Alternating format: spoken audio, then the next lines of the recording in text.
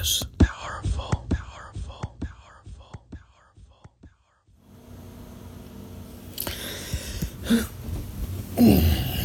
Hello everyone, this is David Speaks, your source for personal growth information, deep thoughts, and truths that probably no one else was going to tell you.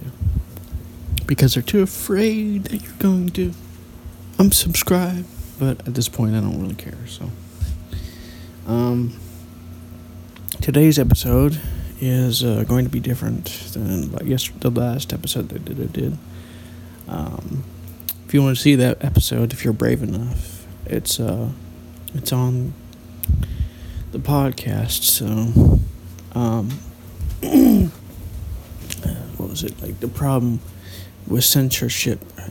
Or why censorship doesn't work and actually makes the problem worse and makes you weaker or something like this. So anyways, today we're going to be talking about something that I actually just found out about yesterday afternoon. But funny enough, I've been talking about it for a while now, for a couple of months, like a month or so, a couple of weeks. So it's pretty interesting how true observation of the mind and emotions can bring you truth. But the problem is that your observation has to be very strong and very good. I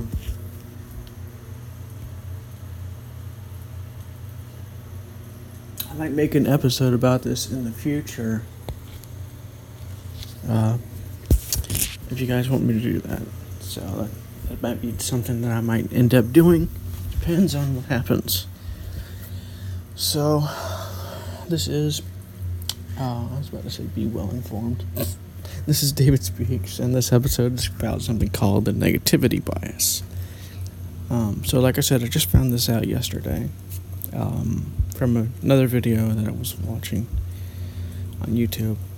And it basically confirms everything that I've said here on the show about and it basically is exactly this. Exactly the things that I've talked about in this show. So what is the negativity bias and how does it work? Negativity bias is I think the best way to understand it is to give you an example of how this works. If you see like a brown object, and it could, and it's very like hard to really know what the shape really is. It could be a bear. It could be a rock, could be anything. Your brain is going to be like, it's a bear, run, or something like this. Not necessarily a bear, but something like this. And you won't think of the possibility that it's a rock, because your survival is at stake in this issue. Your physical survival. Or at least that's what the brain thinks. And it can easily be that way. And because we have gotten to the point as a society, as a species, to where this no longer matters as much, especially if you're in the West, not really in other places, but it's another subject. But if you're in like a first world country, this isn't really a problem.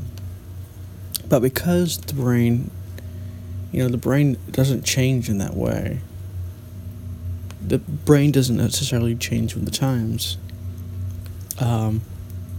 It still has this negativity bias. And so, when some event happens, so say you get a compliment, and then you get an insult like a little bit later, your brain is focused on the insult because of the negativity bias. Because of this observation of this survival mechanism that I explained before on other episodes. So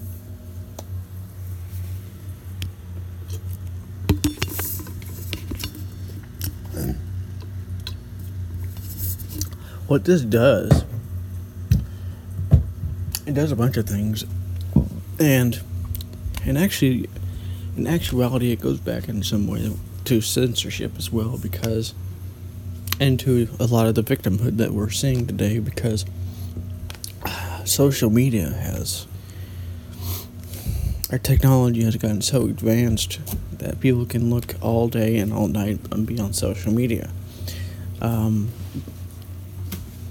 And everything is pretty much happening instantly on social media. So they're seeing all this bad news, they're seeing all these insults that they're throwing at them or whatever. And what this does is it kind of gives them like, oh no, things are so horrible. And so it goes back to exactly what I was talking about in the last episode of this podcast, too. This is probably one of the most direct causes, and social media feeds into this in a lot of ways. So, how do you deal with this problem? How do you combat it? There's probably the most important step is awareness. Becoming aware that this is a bias, and becoming aware of why this is a bias is the first and probably the most important step, because, well, if you aren't aware of it, you can't really fix it, and you can't really see for what it really means. So, understand as well that we are not in situations where we're not in survival situations in this way anymore. And this is that's one thing that you can do.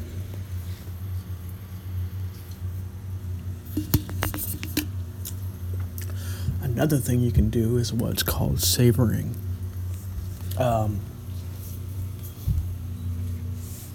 least some people call it that. I don't know why, but and basically what it is when something positive happens, or just like being in your house by yourself, or whatever it is that you like, you pay attention to that for a while, like a couple seconds, like 10, 20, 30 seconds, and you think about that in your head. You're like, wow, this is happening, this is cool. And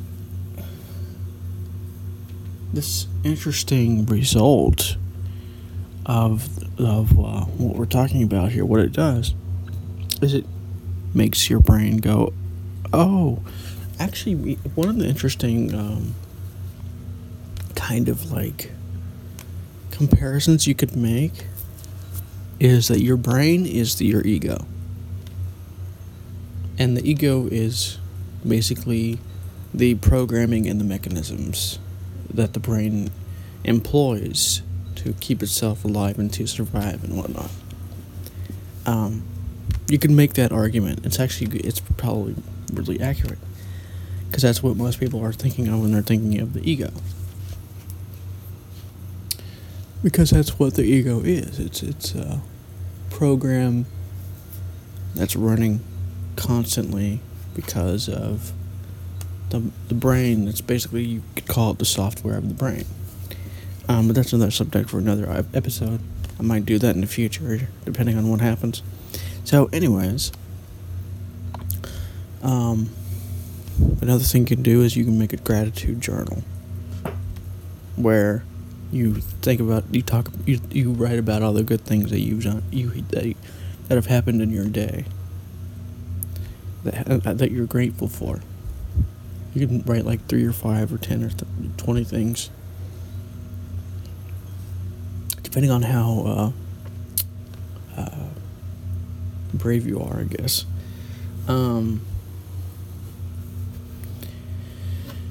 There's a bunch of things you can do. You can do breathing exercises to calm your mind down. That helps as well.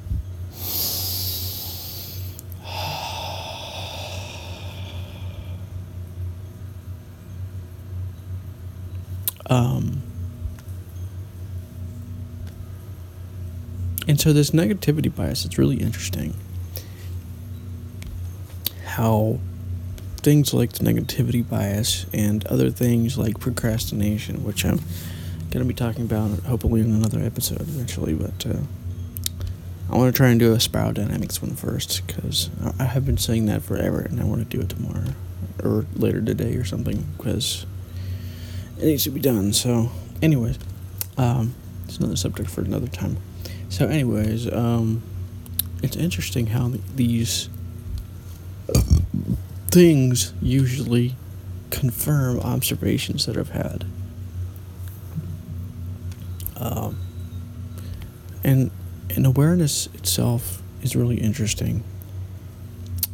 That, so few people are aware because they focus on the thoughts and the emotions, and they don't become aware of them. There's a difference.